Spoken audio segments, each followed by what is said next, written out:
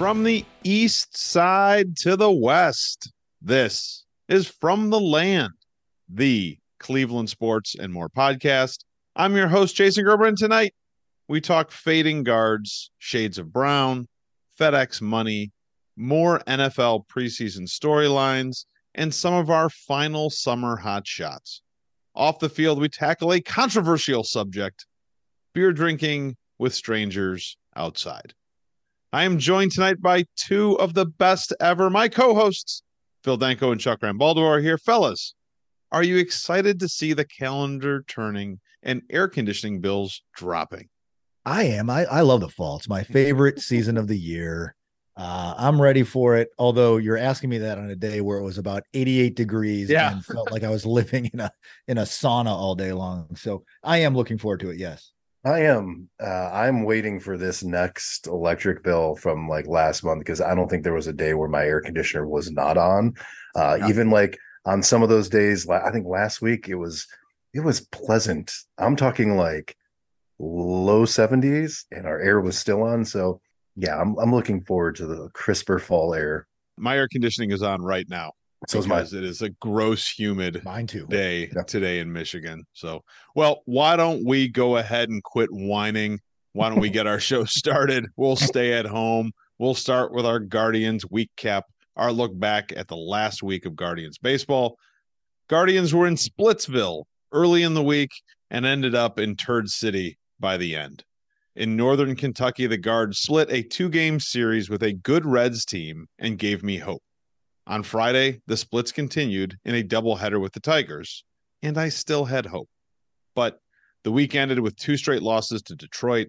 The Guards finished the week 59-66, 6 games out of first place, and my hope has been better. Leaving runners on base, giving up first-inning home runs, scoring less than 3 runs in 4 different games. Why were the Guards such losers this week? It's a really great question. I thought about, what's the issue here? Because I don't know, I can't remember if it was last week, the week before, they put up a ton of runs and they're still really up and down. Is Big Nads that important to this lineup? And the answer is yes. Like he definitely is. Like I love Jose Ramirez. I don't know if he should be hitting in the 2-hole in this lineup. So you're this late in the season and you're tinkering around with lineup stuff and you're missing probably your best hitter. Oh, and by the way, you traded had a career week. Yeah. Good, sweet Jesus. It was brutal to watch this team again struggle at the plate, where the bottom line is the stuff, I've said this before, the stuff we loved about this team last year when it came to stringing together hits and how small ball is, and it's a romantic baseball again, is terribly fucking annoying this year. It's just not going to win you games, no matter who you're playing against. What was the question? What was wrong with the Guards this week? Why were the Guards such losers this week? Definitely the offense was the main reason. They moved J-Ram into the 2-hole, and he immediately started hitting like a 2-hole hitter, which was great. He had 2 hits on every game, but they were singles. That was kind of weird. And then you're basing your power on Cole Calhoun, who is like our age, I think, at this point. Hey, man, he hit a bomb this week. He did. I know. I like this guy. I like this guy. Way younger than us, too. I like this guy a lot. But when you hang your offensive hat on that, not great. So the offense was the problem, because I think outside of the 1 loss in Cincinnati, every game the Guards gave up 4 runs, and most of which occurred in the top of the first inning. Yeah. And they had all game to come back from it, and they couldn't. They left guys on base, as you mentioned, Gerbs. The one, what was the 4-3 loss? Inning after inning, they had guys in scoring position with less than 2 outs and couldn't push anything across. Yeah. 1 for 11 or something like that. It was in awful. Those games. Something terrible. And some of them too, we had the guys up that we wanted to be up in that situation, and they just were not situational hitters. So it was the offense again, which is, we're saying the same thing week in and week out. And, really it's just an offense full of a bunch of rookies replaced by other rookies or guys with 1 year experience. And I think Chuck's right. You put a Josh Naylor in the middle of that lineup and J-Ram back in the 3-hole, and that changes the entire flow of that offensive lineup. And we're not going to see that again until next year. It's a strange week in some ways, because it wasn't like anybody was truly terrible. Like there were some rough starts for some of the starting pitchers. Like Noah Syndergaard had a rough start, but for the most part, man, if you're giving up 4 runs a game, you should be in the game and you should have a shot to win some of those games. And you're right. Every time they gave up 4 runs, they lost. They couldn't put together even that much offense. But there were still like 6 guys on the team that hit above 250 this week. And last year, that was one of the things that made them successful. If you had 6 guys or so hitting at least 250 or better, they were winning games. To do it this week and to continue to lose 3 or 4 to Detroit, like there's a sense of like, are these guys giving up? Like, is this done? Because those were all winnable games against a beatable team at a time when you need to hold or advance on the Twins, and they just didn't do it. I'm almost glad that all those Detroit games were blacked out for me here in Michigan, so I couldn't watch any of them. Like I just kept on checking the scores and being happy that I wasn't forced to watch that stuff. So really, really disappointing week for the Guardians. Moving on, Central Division Hospice Watch. 37 games to go. Is it time to start preparing for the worst for the Guardians this season? Yes, that was it. We talked about it last week. This was a week that if you're going to stay in the mix, you had to go 4-2, and they promptly went 2-4. So I think this is it. I mean, they might get on a bit of a streak, and I'm sure you're about to get to it. This next week doesn't look good. I'm hard pressed to find a win or two in there with their next 2 opponents. So yeah, there's 7 games under 500 and 6 games out of first place. Is that right? Something to that effect. Mm-hmm. And we talked about it last week. Going into this week, they had to do something like 28-15 to end the season, which is not this team to get to that kind of that 85 win mark. I can't imagine they turn it around like that. They're getting at bats now for the young guys. They're getting reps in the field for the young guys. I think this is it. And they'll probably stay in second place, but Detroit's only a game and a half behind them. Yeah, I think it's time to start making plans, like get your house in order kind of deal. You know, this team, when the injuries happened to the starting pitching and the young guys came up, and you realize that they're only going to go as far as these guys are taking them. We've been pleasantly surprised. And then there's kind of like a week like this, right, where it's not like they pitched terrible, but they weren't as dominant as they were the week before. And when that happens and this team's not scoring runs, you're riding that wave. They don't hit enough home runs. Their relief pitchers don't strike out enough guys. So, yeah, I mean, I think it's going to be I think we're going to watch like a long, drawn out, slow. This is going to be sad, painful death knell.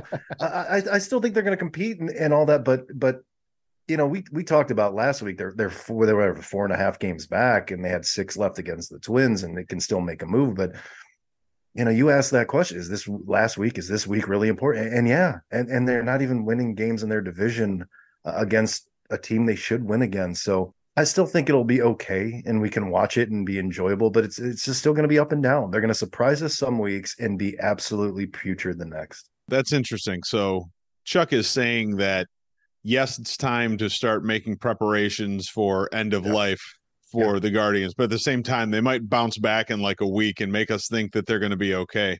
I don't like glimmer. They'll give us some glimmers of hope. They rally a little bit, right? Yeah, like towards the end of life. Yeah, there's a little bit of a rally. Yeah. God. Well, shit. The Dodgers come to the land for 3 starting tomorrow, followed by a weekend series in the land of moose and maple syrup, Toronto against the Blue Jays. Scale of 1 to 5, 1 being arm wrestling baby Charlie, 5 being arm wrestling Cole Calhoun. How tough is it going to be to get 4 wins this week? Man, this is an over-the-top Stallone situation in arm wrestling here. It's got to be above a 5. I'm going to say it's probably closer to a 6 or a 7. Like Stallone's putting the hat backwards at this point and gearing up to break your arm. So that's where we're heading. God, that sounds terrible. Didn't that happen in Over the Top? It did. Yeah. Classic. Oh, absolutely. 4 wins out of those 6 games. It's a Tom Burke 7 for sure. Unless this is the week that is the end of life rally where they surprise everybody just to shit the bed the following week. I guess there's some glimmer of hope there, but I don't know. I see 1-5, 2-4, maybe. It's not looking like a great week, especially if they play with the level of intensity and desire that they showed last week. I think you're probably right. This could be 2 wins max, maybe. And if they manage to play 500, I think we'd be impressed. But it feels like this Guardian season is going to end in disappointment. And it'll be an interesting question when we look back on it once it's over about why it ended up being so disappointing, because I think there's a lot of injury stuff. And I think Chuck is kind of hitting on the idea that maybe the way they want to play offense just isn't sustainable. We'll see. But let's talk about something that is 100% sustainable. The Cleveland Browns, 13 Shades of Brown, our 13-week preview for the Browns 2023 season. The 23-1, 22 straight wins Super Bowl season is ruined, and it's all Cade York's fault. Browns kissed the proverbial sister last week with an 18-18 tie against the Eagles. Cade York's otherwise pretty nice night took a proverbial dump when he missed 2 straight field goals that would have won the game. From the land, lie detector. After the game, Cade York said confidence will never be his problem. The lie detector says that's a lie, and perhaps self-awareness is really his problem. That's a total absolute lie. But what else is that poor bastard going to say when there's a bunch of cameras in his face and already the season is pinned on him apparently, and why they're going to underachieve in the preseason? It's all his fault. So, but yeah, he definitely a lie. I'm going to say he's telling the truth, but I'm going to say that's the problem. Maybe you shouldn't quite be so confident, and maybe you should be focused a little bit more on, I don't know, getting better. Probably not fair to say that, but it's a shame. He had a few good kicks that night, and then he comes down to that plays near the end, and it doesn't work out for him. Oh, well, hopefully it's just preseason. Let's talk about some more exciting things for the Browns. Let's talk about wide receivers. Current wide receivers in camp who actually have a shot to make the team. Amari Cooper, Donovan Peoples-Jones, Elijah Moore, Marquise Goodwin, although we're probably not going to see that guy because he's got like a blood clotting issue. That doesn't seem like something that mixes well with football. Hakeem Grant, but he's probably just going to be returning kicks. Cedric Tillman, David Bell, Anthony Schwartz, and camp breakout star Austin Sexual Chocolate Watkins. Yeah. Is this the most improved group on this team? From what we're seeing from a depth issue, yeah, because it's not like I'm seeing a whole lot of those starters. I am pleasantly surprised with, I think Tillman's going to be a solid NFL player. And Austin Watkins, a former USFLer who comes in here and dares them to cut him. I don't know how that guy does not make the team.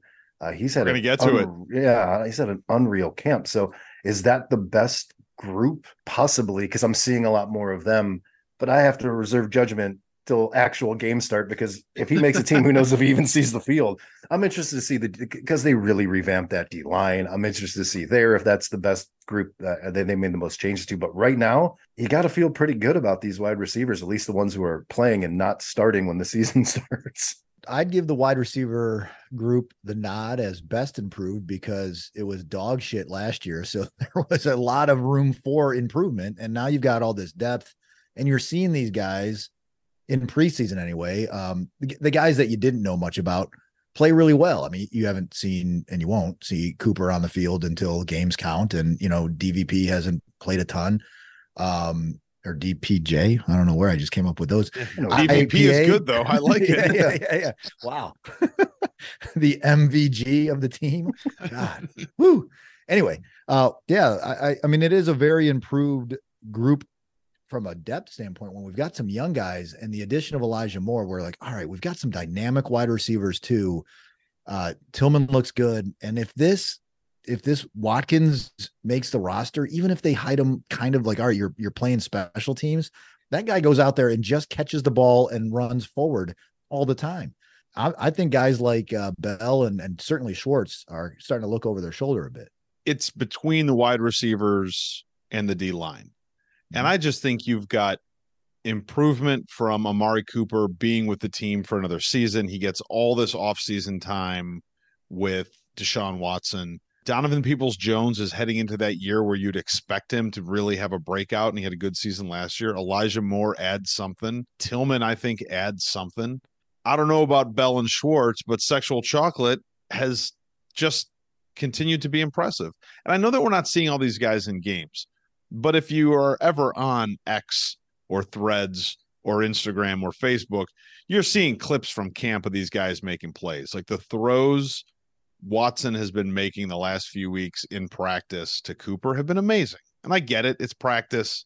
We're talking about practice, but it still seems like there's a lot of improvement there. So I think that's pretty exciting. Now, most teams keep 6 wide receivers. That means only one of the Bell Schwartz Sexual Chocolate group is going to make the team. How would you handle this glut at the bottom of the wide receiver room? I would cut Schwartz tomorrow morning. Then it's between Bell. Man, I don't know. When did we draft Bell? It was like a 2nd round pick 2 years ago, something like that. Yeah. So that's a little scary knowing our front office is, what they do historically, where they're not real quick to cut guys they draft. Yeah.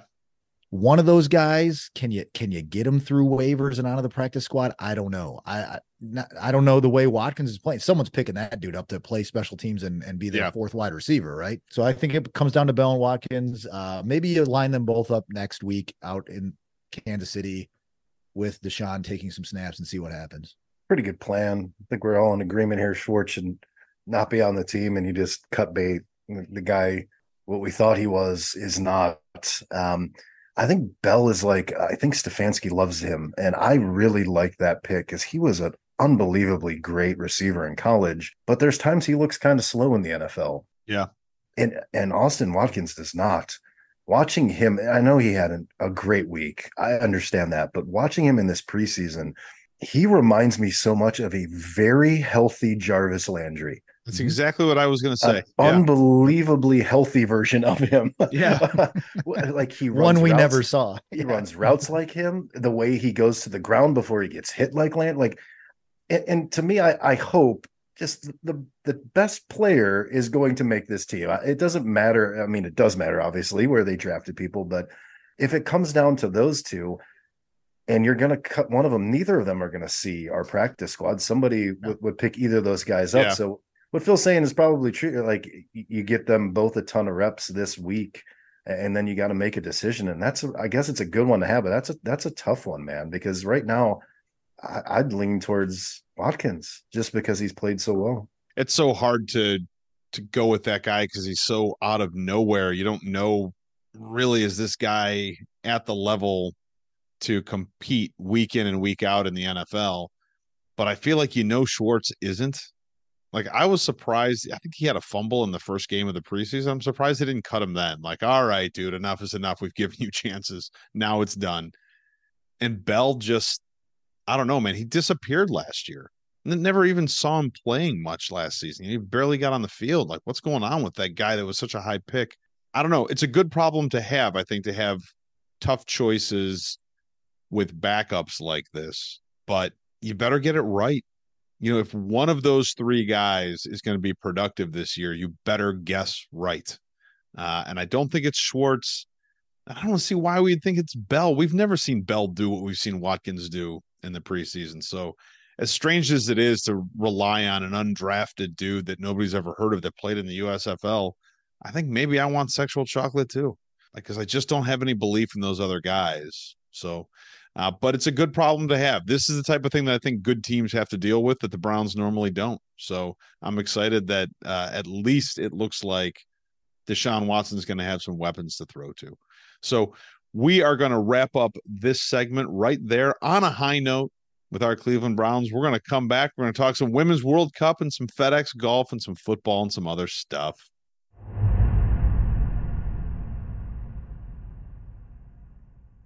Welcome back, fellas, to our second segment. Let's head out on the road. Women's World Cup. Spain defeated England 1-0 to win the cup. So, what's your favorite Spanish food? Gazpacho or paella? Paella. Gazpacho is a cold soup. Yeah. I say neither. I don't like either of those options. Paella is good. Ugh. I guess I'd go with gazpacho because it's like so hot and humid right now. So maybe a nice cold soup would be perfect. A cold soup. Yeah. Soup. Cold, refreshing soup. Nice tall glass of gazpacho. Anyway, congrats to Spain on winning the biggest sporting event in the world, but we need to move on. Let's talk some golf. FedEx Cup playoffs, a wild weekend at the BMW Classic that saw different leaders at the end of each round. Scotty Scheffler scorched Olympia Fields with a 6-under third round to start the final round in the lead, but the tournament ends with Victor Hovland tearing apart the final 9 holes, finishing with a 61 and outlasting Scheffler and Matt Fitzpatrick to get the win at 17 under. Next week is the finals, the Tour Championship at East Lake Golf Club in Atlanta. In order, the top 5 FedEx leaders right now are Scotty Scheffler, Victor Hovland, Rory McIlroy, Jon Rahm, and Soggy Pants Lucas Glover. Jon Rahm was number 1 heading into the playoffs and has crapped all over the place the last 2 weeks. Can he put it together and win this thing? If not, who do you think it's going to be? I hope so, because don't I have him? Don't I? You do? Is he on my squad? I think your number 1 pick. Yeah, John Rombaldo needs to get his shit together. I think he can. He's had a great season, except for the last 2 weeks. If it's not him, though, Scheffler seems to be again playing unbelievable golf, slow and steady all season long. So I assume it would be him. But obviously, I would like my guy to win. I think I want my guy to win, don't I? I think I do. Yeah. And don't I have Scheffler? I think I have Scheffler. Yeah. You do. Yeah. So I think Rahm continues to, shit the bed and Scheffler pulls through. I'm going to go with my guy as well. Like the one guy who has been at the top in each of the tournaments the last 2 weeks is Rory McIlroy. He just can't quite get over the hump and win the thing. But I think he finished in the top 5 both weeks. Sounds familiar.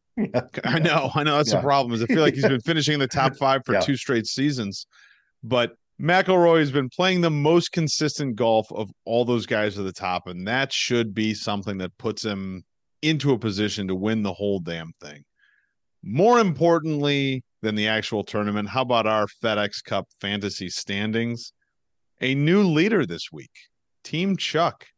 Jon Rahm, Victor Hovland, and Byung-Hun An brought in $3,827,000 this week. Whoa. Behind Victor Hovland and not much else. Chuck now has a total of about $4.3 million. He has a $400,000 lead over Team Miller, Max Homa, Patrick Cantlay, Kurt Kitayama. That team brought in another $1.2 million. Miller sitting right at about 3.9 so far for the playoffs. In third place, Team Denko, Scotty Scheffler, Xander Schauffele, Seamus Powers. That team brought in $2.4 million, even though Seamus Powers finished second to last in the whole tournament. I saw that. Denko now has $2.7 million and an $18,180.71 lead over Team Gerber, Rory, Ricky, and Thigala. We're consistent. We won another $1.5 million this week. It's just about what we did last week. $2.7 million total. Who are you counting on to bring home victory for your team next week? Not Seamus Powers. No, he's out, by the way. None of our long shots made it to the finals. Yeah. I'm just glad I'm in 7 figures. I was on the low 6 figures going into the week. So I think why can't I think of his name? I just said it out loud before. My leader in the clubhouse. Yeah, Scheffler. And I had Scheffler and Schauffele on the same team, don't I? It's very hard mixing in my brain those 2 names. I almost said like Schaffer.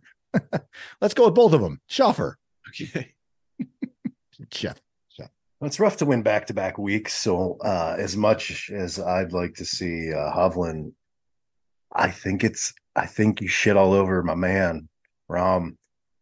And this is a big-time player, and I'm hoping that he puts his nuts on the table and plays really well this week. So that's who I'm counting on. I need Ricky Fowler to do something, because the winning numbers for this final tournament are so huge that if your guy doesn't win the whole thing, you really need your second guy to finish well to rack up enough money to take over what the top guy did. So I'm counting on Rory to just do what he's been doing. I need Ricky to step up and get into that top 5 and hopefully get me some extra money that way. So come on, Rory and Ricky. Thigala, he went home. Didn't do the job. All right, let's move on. NFL storylines for the preseason, and hot off the presses just announced this evening, the Colts granted running back Jonathan Taylor the right to seek a trade. Taylor is in the final year of his rookie deal. He had 861 yards on the ground in 11 games last year after back-to-back 1,000-yard seasons, but he wants a long extension. What can the Colts get back in a trade for this guy? Didn't they say they wanted a first rounder back for him? I know that's what they said they wanted. Yeah. but realistically, reality check time. Yeah. What are they getting? The same franchise who gave the Browns a first round draft pick for Trent Richardson. Yeah, right. Realistically, a third at best, right? If they're going to shell out somebody's going to shell out a contract. I don't know if it's as big as they want, but I'd say you're ahead of the game if you get a third rounder back for a running back who's replaceable. I think his surgically repaired ankle that didn't allow him to pass a physical in Indianapolis might be a problem given the position he plays. So that's going to be an interesting piece. I can't imagine that's public knowledge. So it's not like, hey, here's our first or second round pick to get this guy that was awesome 2 years ago and 3 years ago. He's an amazing talent if he's healthy. But in today's NFL, I'm thinking, all right, do we get a third and maybe they throw in a couple fifth round picks just to sweeten the deal? I don't think it's anything higher than a third, even if he's healthy, because maybe he's just like faking the ankle thing because he doesn't want to play for the Colts anymore. Like that's something. But even if he's healthy, he's at the end of that rookie deal. He wants more years. And I think that's going to be the biggest problem. Who's going to trade for this guy and sign him to that type of deal? And in the process of the trade, give up something really valuable. Like this sounds like a third or a fourth or something like that. And you're getting a pick back. Like this is one of those deals where you give us Taylor and an eighth and we'll give you like a fourth and a fifth or something like that. And that's I think the most you're getting from. I just don't think, especially since there's seven rounds of an eighth doesn't hold a lot of weight. Are there only 7 rounds now? There are. It's like 1982 again. We'll give you a 14th rounder. We got an eighth. There's no eighth. Oh, those guys in Indianapolis have no idea what they're doing. All right. 2023 from the land Pants on Fire Index. Which head coach is on the hottest seat right now? Brandon Staley, coach of the Chargers, 19-15 in 3 seasons, can't get anything done in the playoffs. Ron Rivera, 22-27 in Washington, also has a new owner who may want to make a change. Todd Bowles in Tampa Bay, he was 8-9 last year, but he made the front office mad by purposefully winning a game at the end of the year and ruining their draft position. Last one, hear me out. Bill Belichick. Losing seasons 2 of the last 3. Haven't made it past the wild card since 2018. That's also the last time they won the Super Bowl. So which coach is on the hottest seat right now? I think the hottest hot seat is my boy Staley out in LA, fellow Flyer alum, by the way. Because he's got all the talent. That team should be winning, and it just isn't. It's barely above 500. And I think if he doesn't produce or that team doesn't produce this year, he's probably shown the door. I listen to different sport talk radios at different times this week, and the talking point is Bill Belichick's on a hot seat. That's insane. I thought I came up with that myself. Oh, I haven't even heard anything. Yeah, damn it. No, I heard. I hate to be like everybody else. Like straight half-hour segments about it. I'm like, are they serious? Like they're going to cut bait. I could see it there. I could see that happening because the terrible decisions, like not having an offensive coordinator last year. We'll figure this out. And then the year before that, wasn't a defensive coordinator their offensive coordinator? Didn't they bring like Matt Patricia back? Yeah. So I can understand that, but Phil's right here. It's Staley because that roster is loaded with talent. And I know there were some key injuries last year to wide receivers and one of their running backs, but you have a great young quarterback who might be a top 5 guy in this league. You got to the playoffs, and then they blew a huge lead, right? And then they blow like a 20-some point lead to lose a game. So yeah, I would assume his pants are on fire at this point. He's the one who would be first out the door. I will say this. I think if Bill Belichick was in charge of determining whether Bill Belichick should have a job, Bill Belichick would fire Bill Belichick. He'd be like, "Hey, man, we gotta get out of this before it gets bad," like he does with all of his players. Man, cuts them a year or two early. But I actually think it's Rivera. I think this Washington team is bad. I think they're in a really tough division, and they don't have a real good answer at quarterback. And they've got a new owner. And I think new owners like to do things like fire head coaches. That looks to me like a team that's ready for some sort of big reset and rebuild. And that usually means the end of the road for a coach. So it's not like he's been great there anyway, 22-27. So I think Rivera might not make the whole season if they start losing early. Moving on. Let's talk about some win totals. Do you want the over or the under? First one, Ravens, 10.5 wins. I'll take the under. Yeah, I guess I'll go under, but barely. That feels like a 10-win team to me. I know this one's really hard. I think it's under 2, in part because just the division's going to be really tough. I think you got to play some good teams in the division multiple times. Next one, Falcons, 8.5 wins. They're really set up to be bad. I'll take the under. I think the over. I think they make a step this year. That's a weak division. I think we talked about it last week, so I'm just going to say they'll go over. I'm going over because it's the exact opposite of our division. Like, oh, the division sucks. They'll be able to get 9 wins out of there. They'll do okay. All right, next one. How about the Kansas City Chiefs? 11.5. 17 games. I'm going to take the over, but again, just barely. I think it's a 12-win team. I'll take the over too. Just the pedigree and the track record says this team is going to win games, and I wouldn't bet against them. 11.5 seems low to me. This team wins 13 games or 12 games or something like that. Chiefs are really good, so I'll take the over on that one. Last one of the ones we're going to keep an eye on all year because I think Russell Wilson sucks. Denver, 8.5 wins. I'm gonna take the over. I don't know. I have no idea why, because it's not like he's played any better in the preseason, but I'll take the over. 8.5 wins, new coach, possibly shitty Russell Wilson. I'll take the over. I'll take the over. Their division isn't great. I mean, they got they got 2 really good teams ahead of them. Yeah. But yeah, they'll finish with 9 wins. Under. I would have taken the under if it was 2.5. Denver's going to be terrible. All right. Let's move on. Let's get into some summer hot shots, our hot takes from around the sports world. After the BMW Classic this week, Brooks Koepka no longer had enough points to qualify for an automatic spot on the U.S. Ryder Cup team. Is that disrespectful to the venerable Live Golf Tour? The venerable? It's a great word, but no, I wouldn't say it's disrespectful if you're not playing really well. Obviously, you want your best players representing your country. So, no, I'm not going to say it's disrespectful. Was there some sort of like exchange rate with points in this Live to PGA thing? There was no. That was the thing. That was the thing. He just gets no credit for his Live time. Yeah. So, no, man, he made his decision, and now he's not going to be on the Ryder Cup team. If you were the captain of the Ryder Cup team, would you pick Brooks Koepka as one of your at-large selections?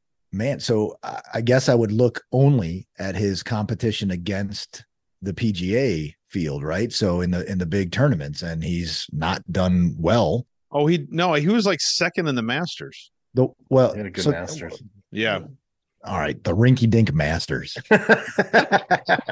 Way to go. Blind squirrel finds a nut, Brooks Koepka. Just above the Kozar Cup, the Masters. Geez, yeah, seriously. Let's see how you do on a course where they let you wear jorts.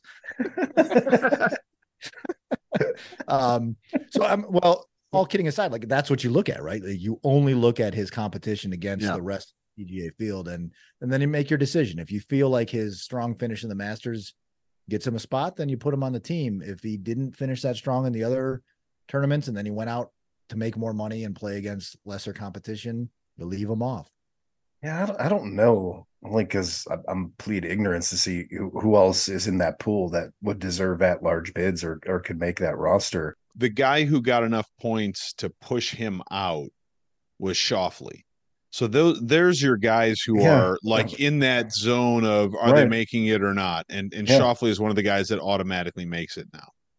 So those are the guys that kind yeah, of level. yeah. If you like The Max line, Homas, like yeah, guys like that. consistently playing really well this season. Yeah, So I don't know if it's disrespectful. That guy's been a good golfer for a pretty long time, but I don't know. Like Ryder Cup, like that's a different animal when it comes to golf. And maybe if he's a better match play guy or he has that history of it, then it might be disrespectful. I just don't know enough about his game other than his history. And he's been a pretty solid golfer for a pretty long time. So is it disrespectful? Maybe, but is it like like a field of dreams? Like Ty Cobb, nobody liked him anyway, so we told him to fucking stick it. Maybe that's it. I don't know. I actually think that is it. I think they might leave him off because he's kind of a douche. We'll see. All right. Manny Ramirez inducted into the Guardians Hall of Fame this weekend. What's your favorite Manny moment from his time in Cleveland? Maybe it doesn't speak to his talent because he's beyond talented, but wasn't there a time where that guy was hitting seventh in this lineup? Yeah. So maybe that's my favorite, that this team was so freaking loaded that this guy was hitting seventh. I mean, other than that, like just like 20 years later, Manny being Manny still resonates. So maybe those are my favorite moments because he seems super absent-minded at times. That kind of stuff that he didn't take everything as seriously as people wanted him to, and I think I like that about him the most. My favorite Manny moment in Cleveland, I don't know, other than he's probably the best. Not probably, he is the best right-handed hitter we've seen don the uniform here in town, without a doubt. Power numbers, hit for average. I think the Manny being Manny thing really focused on his defense and his base running. I think he really took hitting seriously because he knew what he was. Like he really worked hard at hitting by all accounts. So I guess my favorite moment is we saw a guy at a really young age break into the big leagues and immediately become the best right-handed hitter in that lineup, even if he was batting seventh or eighth early in his career or four. I think we saw him for 8 seasons. So something special. Best single moment was the home run off of Eckersley. Like in his rookie year. I mean, that was a moment, man. That was when that team felt absolutely unstoppable. That even Manny at number 7 was going to take the best reliever in baseball deep to win a game. That was pretty cool. Least favorite was watching him in the playoffs for the Red Sox when they played against the Indians/Guardians, and the dude would never swing at a ball outside of the strike zone, not even an inch. He would take it. He'd always take it. He'd get his strike, and then he'd kill us. Least favorite moment. All right. Moving on, fellas, we're going to close out this segment right there. Congratulations to Manny Ramirez and making the Guardians Hall of Fame. I don't believe he's making any others, but we are going to end it. We're going to move on. We're going to come back, head off the field after our final break and talk about beer. He might make Boston's Hall of Fame, but not the Major League Baseball Hall of Fame. Not going to make the Major League Baseball Hall of Fame, that's for sure. Even though he All right, I'm going to go grab my beer. Yeah, I'm going to grab mine.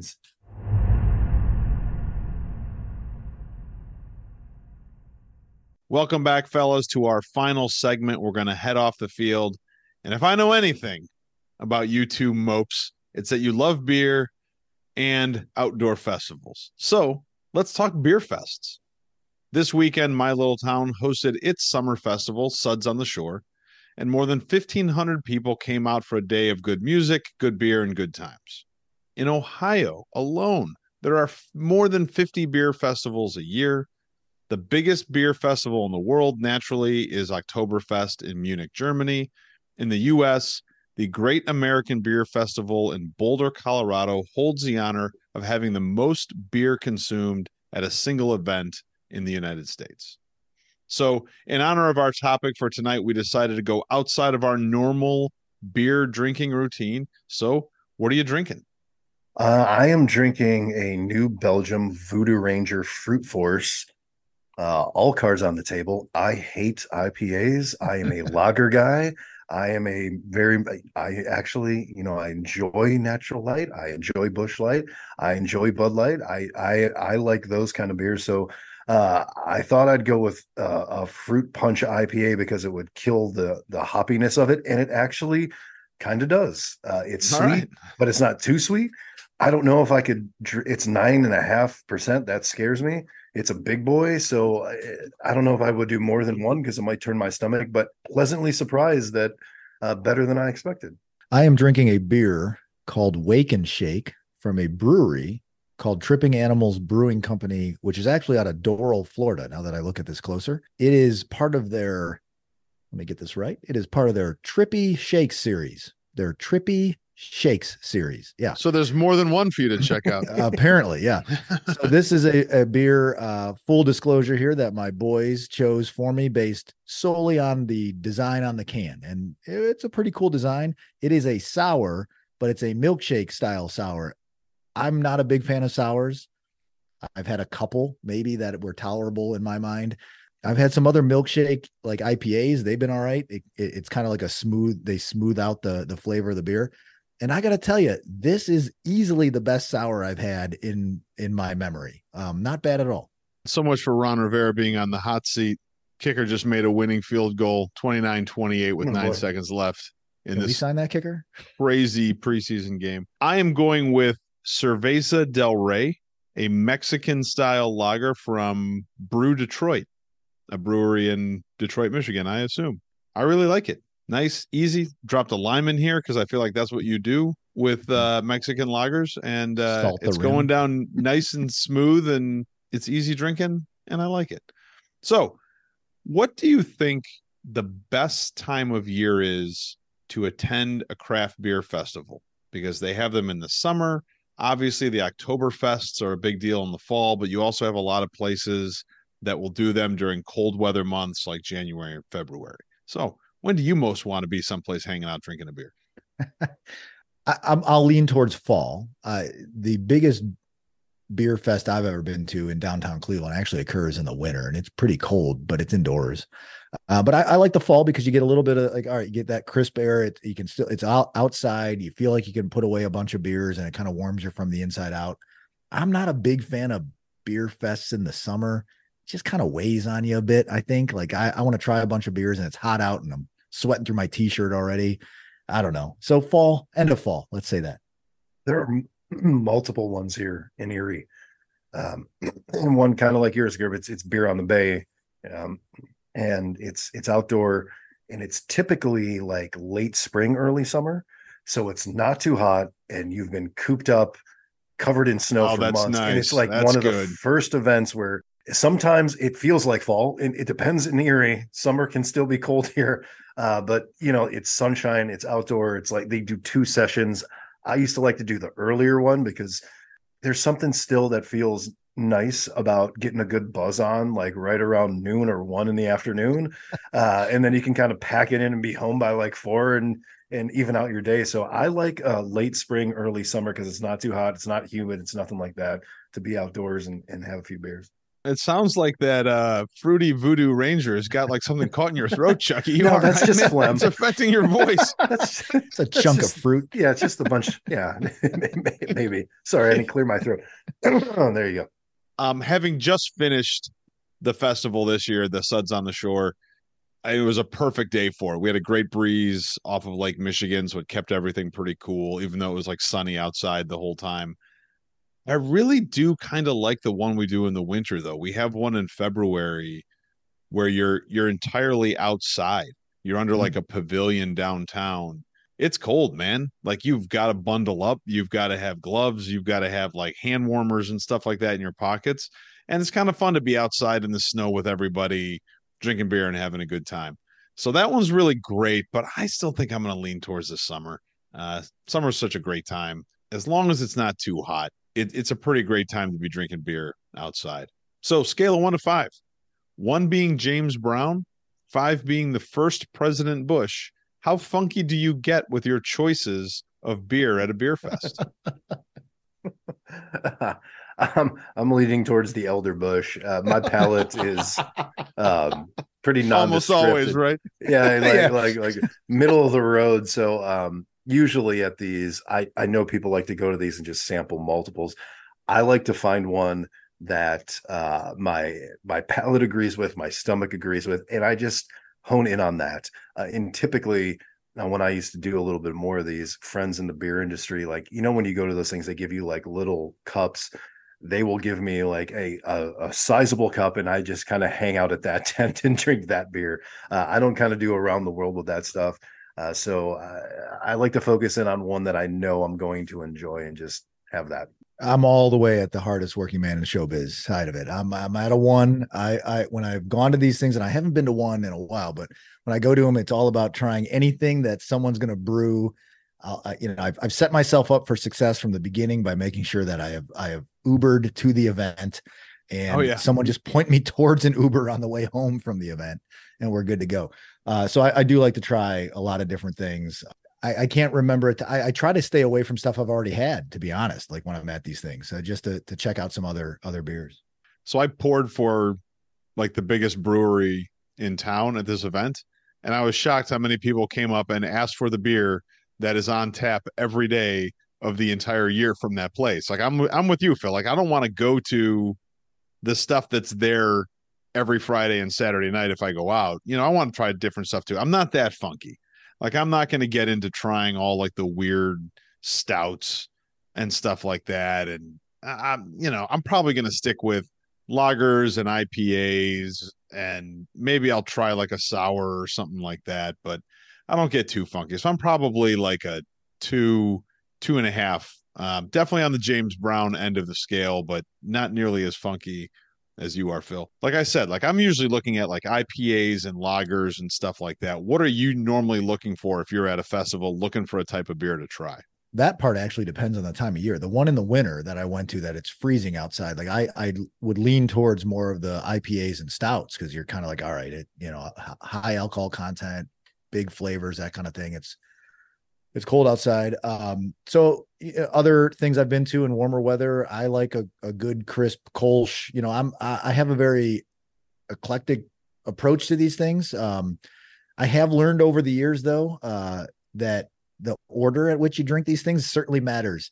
So if you drink a 90-minute IPA from Dogfish Head, let's say, you might not taste anything you drink after that. So you really have to to look at it that way too. But I guess that depends on the time of year. I don't want a bunch of heavy IPAs. I don't want a bunch of stouts if it's warm weather beer fest.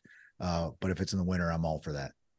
Good sir. Point me to your cleanest, crispest lager, and that's where I'm staying at. That is my wheelhouse.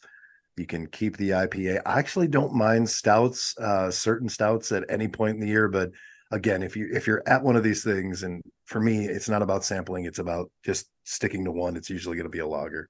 I like the different strategies we have for these things. I think that's funny that Chuck just goes and finds the one beer that he likes and pounds that one all day long.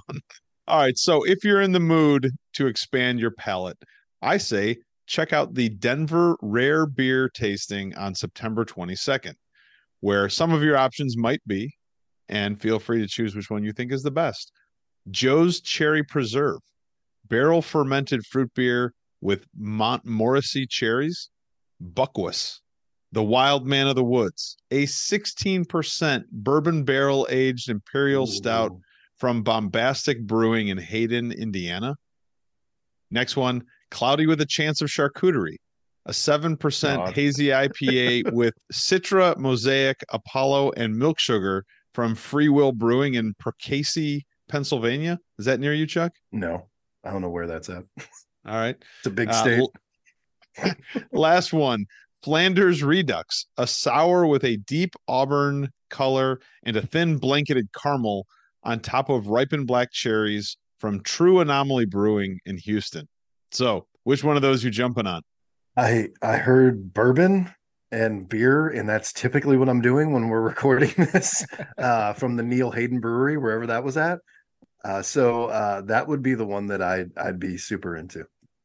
Buckwheat, the Wild Man of the Woods. Hell yeah, that's me, Bill.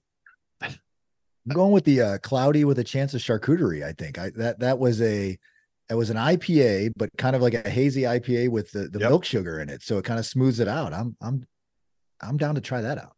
That was going to be my choice too. The Cloudy with a Chance of Charcuterie. I do like hazy IPAs. Not sure about the milk sugar, but hopefully they wouldn't explain to me that was in it before they gave me my 4-ounce sample. I do think Chuck is making the classic beer festival mistake and going with a 16% beer, man. Like, you can't do that all day in the sun, in the cold ever, man. That's going to get you messed up. It's not all about the beer. What kind of food are you always hoping to find at a beer festival? You need a good combination of charcuterie, really. You need a good combination of like meats, cheeses, some pretzels, some salty, bread type thing. One, I don't think they do this anymore in Cleveland. One of the best brew fests I've been to in Cleveland, they would cater it by Heinen's grocery stores and by Winking Lizard Tavern. So you would have like these small little sandwiches, like, one hand you got your sandwich, you could eat it. Your other hand, you got your beer you're drinking, right? They would have pretzels. They would have meat and cheese. So it's a good variety, something you can eat with one hand while not letting go of your 4-ounce glass in the other hand. I'm going to be honest here. Like, when I used to do these things, I would eat beforehand because I'm there to drink beer. So if it's anything I'm interested in snacking on while I'm there to try to even out, I hope there's like a hunk of bread somewhere. That'd be fine by me. Here's a loaf of bread. Yeah, just it's a full loaf of Italian bread. Just eat the innards of it. I'd be great with that. Because I always find it humorous, and you witness it probably this week. The people wear like pretzel necklaces and stuff like that, and I get it, it's part of the experience, but for me, I'm pretty much just there to get down to business, so I'm eating a lot beforehand and then just getting after it. I'm gonna go with barbecue. Doesn't necessarily fit the, hey, you've got to be able to hold on to it while you hold your glass, but you could do like barbecue, like little barbecue sandwiches and sliders and stuff like that. Yeah, there you go. But there's something really good about being like halfway buzzed off of a bunch of beer and just getting to eat like a plate of brisket. Like that's not heaven. I don't know if I think it's heaven, but it's pretty damn close. That would be pretty good. All right.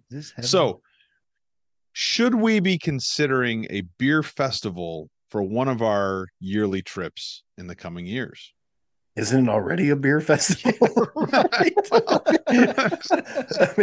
I mean, I've been a part of a few of these, and it seems like we all do a pretty nice job. That the beer snobs in the group, and I mean that lovingly, bring the kind of beers that I would never try, and then there's guys like me who bring the sipping beers that you can kind of just enjoy. So it feels like every guy's trip is a beer festival.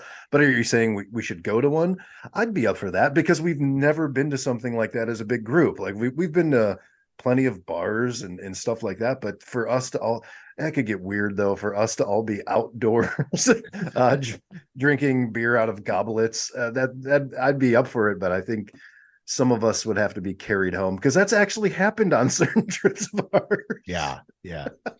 I would like to say this is a great idea, but it's not. It's really not. This is not a good idea. It would be fun. We got a sampling of it last year when we were at Oktoberfest that's down true. in Ohio City. That's true. We did. Yeah. It didn't end well.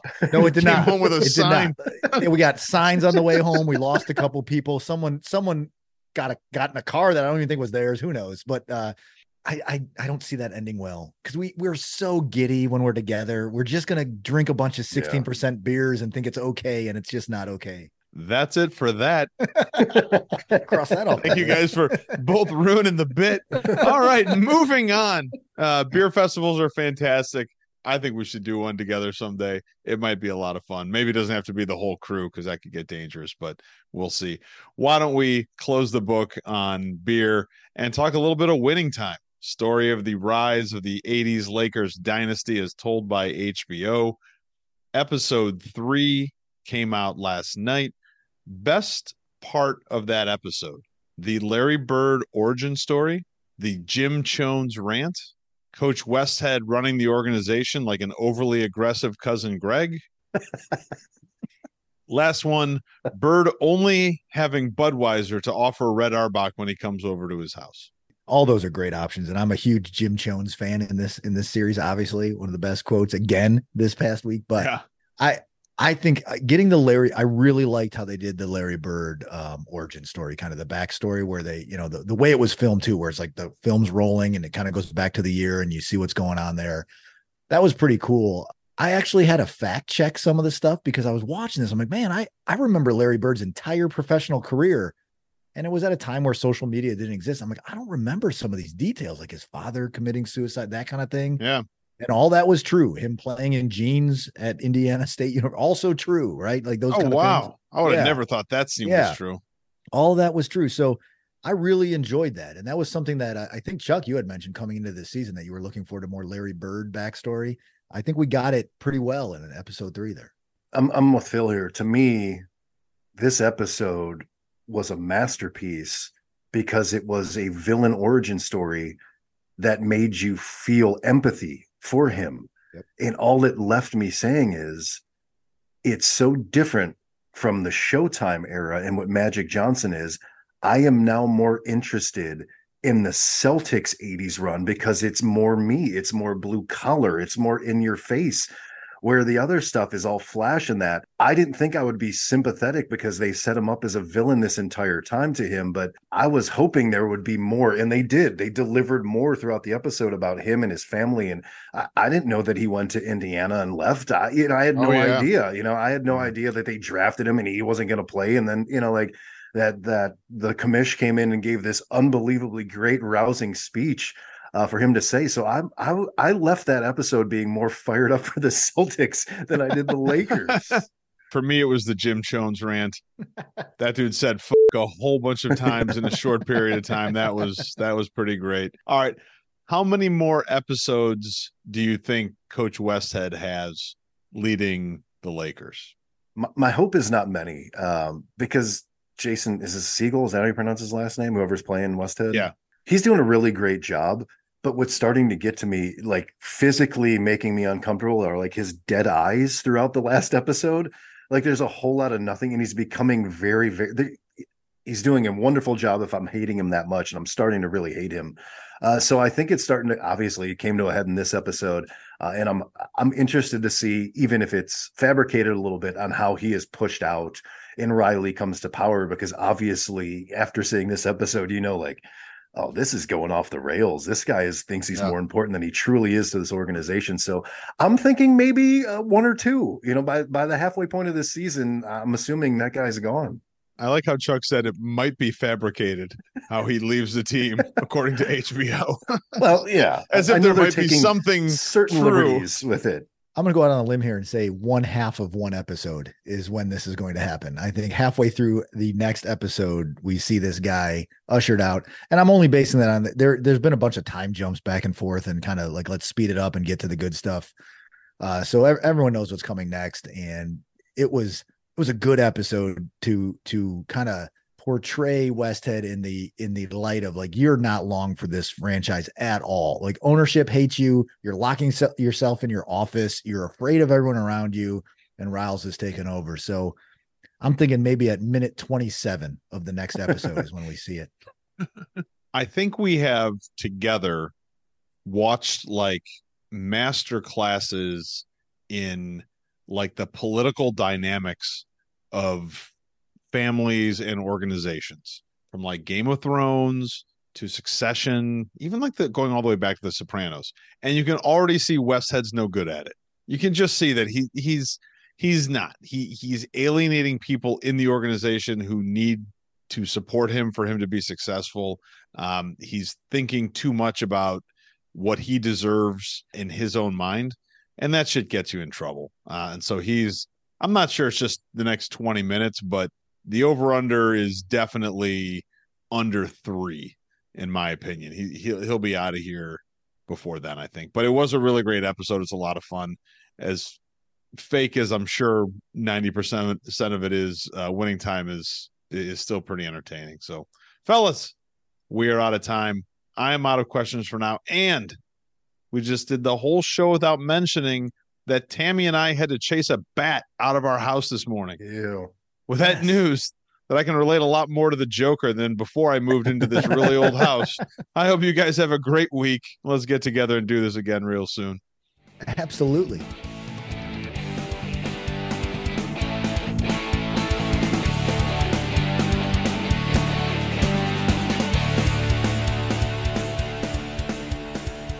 Split a 2-game series with a good with a good Reds team. God, why can't I say that? Given that list, is this the most improved? God, I can't fucking talk tonight. I know. That's the problem. Is I feel like he's been finishing in the top 5 for 2 straight seasons, but he's playing the most consistent football right now. So football, it's because I'm watching this fucking game while we're doing this. Maybe the problem is that he's playing football and not golf, and he's just not built for it. He's like 5'8", 165 pounds. He's probably getting his ass kicked. Not very fast. Anyway.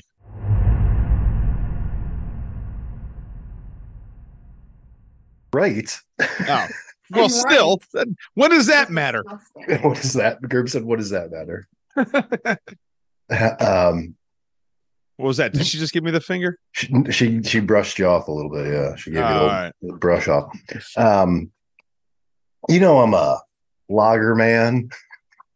Yeah, and I was actually in Menor today, and on the way back, I was like, I'm gonna eat coffee, and you had sent that email. I'm like, get go, they have beer, but like every Lucy there are like IP, and I don't like IPAs. Right. Yeah. So I'm pretty sure I got 3 IPAs. Nice. And I was like, no, this is. I'm saying no. This says India Pale Ale. She's like, what do you think that means, you idiot? It's an IPA. Oh, jeez. She's right, and she's right to tell you you're an idiot. Yeah, right. Yeah, exactly. Whitney wins this round. Says you win. You win this round. Every round. Don't get greedy. Oh, you could hear that, huh? Oh yeah, that mic picks up everything, man. Yeah, and they're huge cans. I got 3 huge cans. Yeah, but we'll see how they go. Yeah. One of them's fruit punch. I thought it would be a better tasting IPA.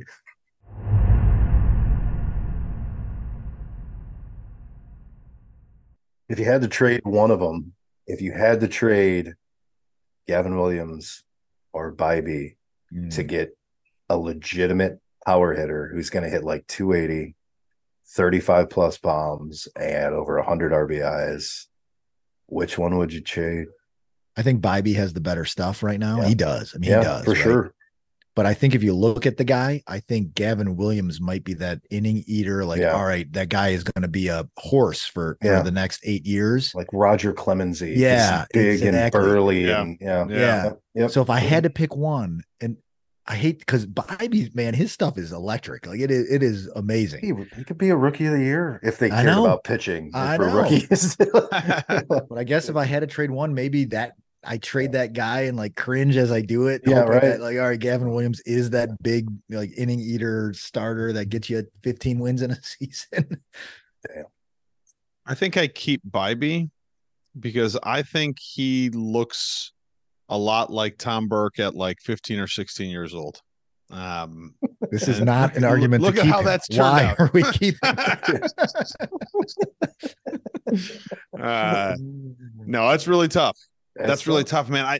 I guess I get that Gavin Williams looks like that guy, but fuck, Bybee's been so good. So good. I think I would keep Bybee. I don't know if you saw on social media, they did that thing where they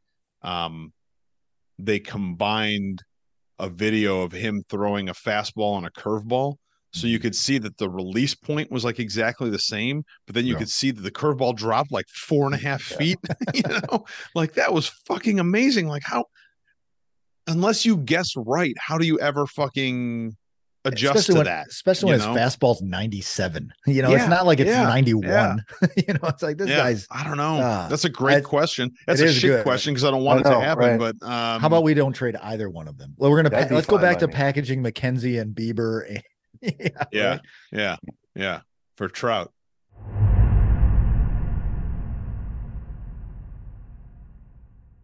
That is the second time that's happened on this show. Yuck. 1 year ago, I chased a bat out of my house, and we talked about it in one of the outtakes. We did? Oh, I don't remember that. Yeah. Oh my God, it was terrifying. It was a huge bat in my little house. Yeah. It was awful. I had to do that years ago, Whitney she had called me and said, "There's like screaming, there's a bat." I was like, "Oh, okay, cool. I'm gonna come over and find this bat." Yeah, call the exterminator. She had lived with like 3 or 4 other girls, and there was another dude there, and I'm like, "We can figure this out, right? We're men."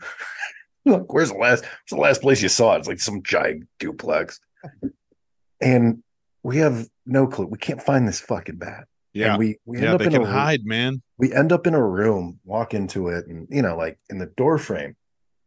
And me and him are kind of talking. I look up, it is hanging upside down in the door frame. Oh, yeah. And this thing is way bigger in person than I thought it would be. Oh, yeah. Yeah. What do we do? We got it out. I don't remember how we got it out, but I was secretly terrified, but we weren't. We were together, but not like super serious. And I'm like, I can't shit the bed here. I have to impress her as a man. You do. Fuck, I was terrified, man. I don't like bats. I'm looking at downtown Montpelier right now. It looks like a scene from Walking Dead. Interesting. It does, yeah. There's something called downtown Phil's area. One Stop. That's a gas station. It's not a bar. Damn it. Yeah, it'd be cool to hit up a Montpelier bar. Man, we might get killed. Just walk in there. No, we wouldn't. We wouldn't. The record player would scratch. Yeah. We'd have to Pee Wee Herman our way out of that thing. Loyal Order of the Moose. Fraternal organization. It's by the airport. So there's an airport. An airport? In Montpelier? Really? Yep. Maybe we should fly in, Phil. There we go. Somehow the flight will take longer than us driving there.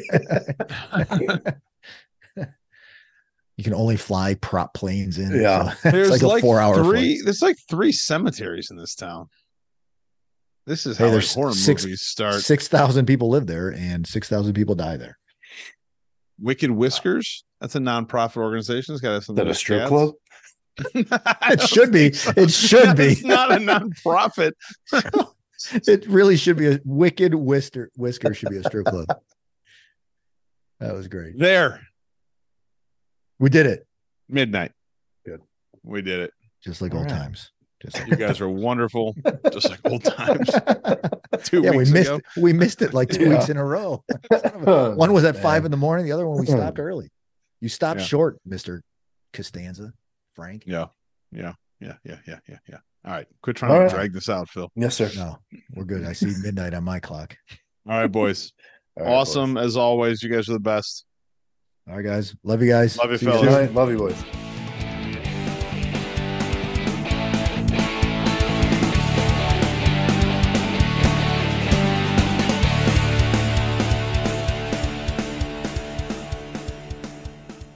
What do you mean I'm funny?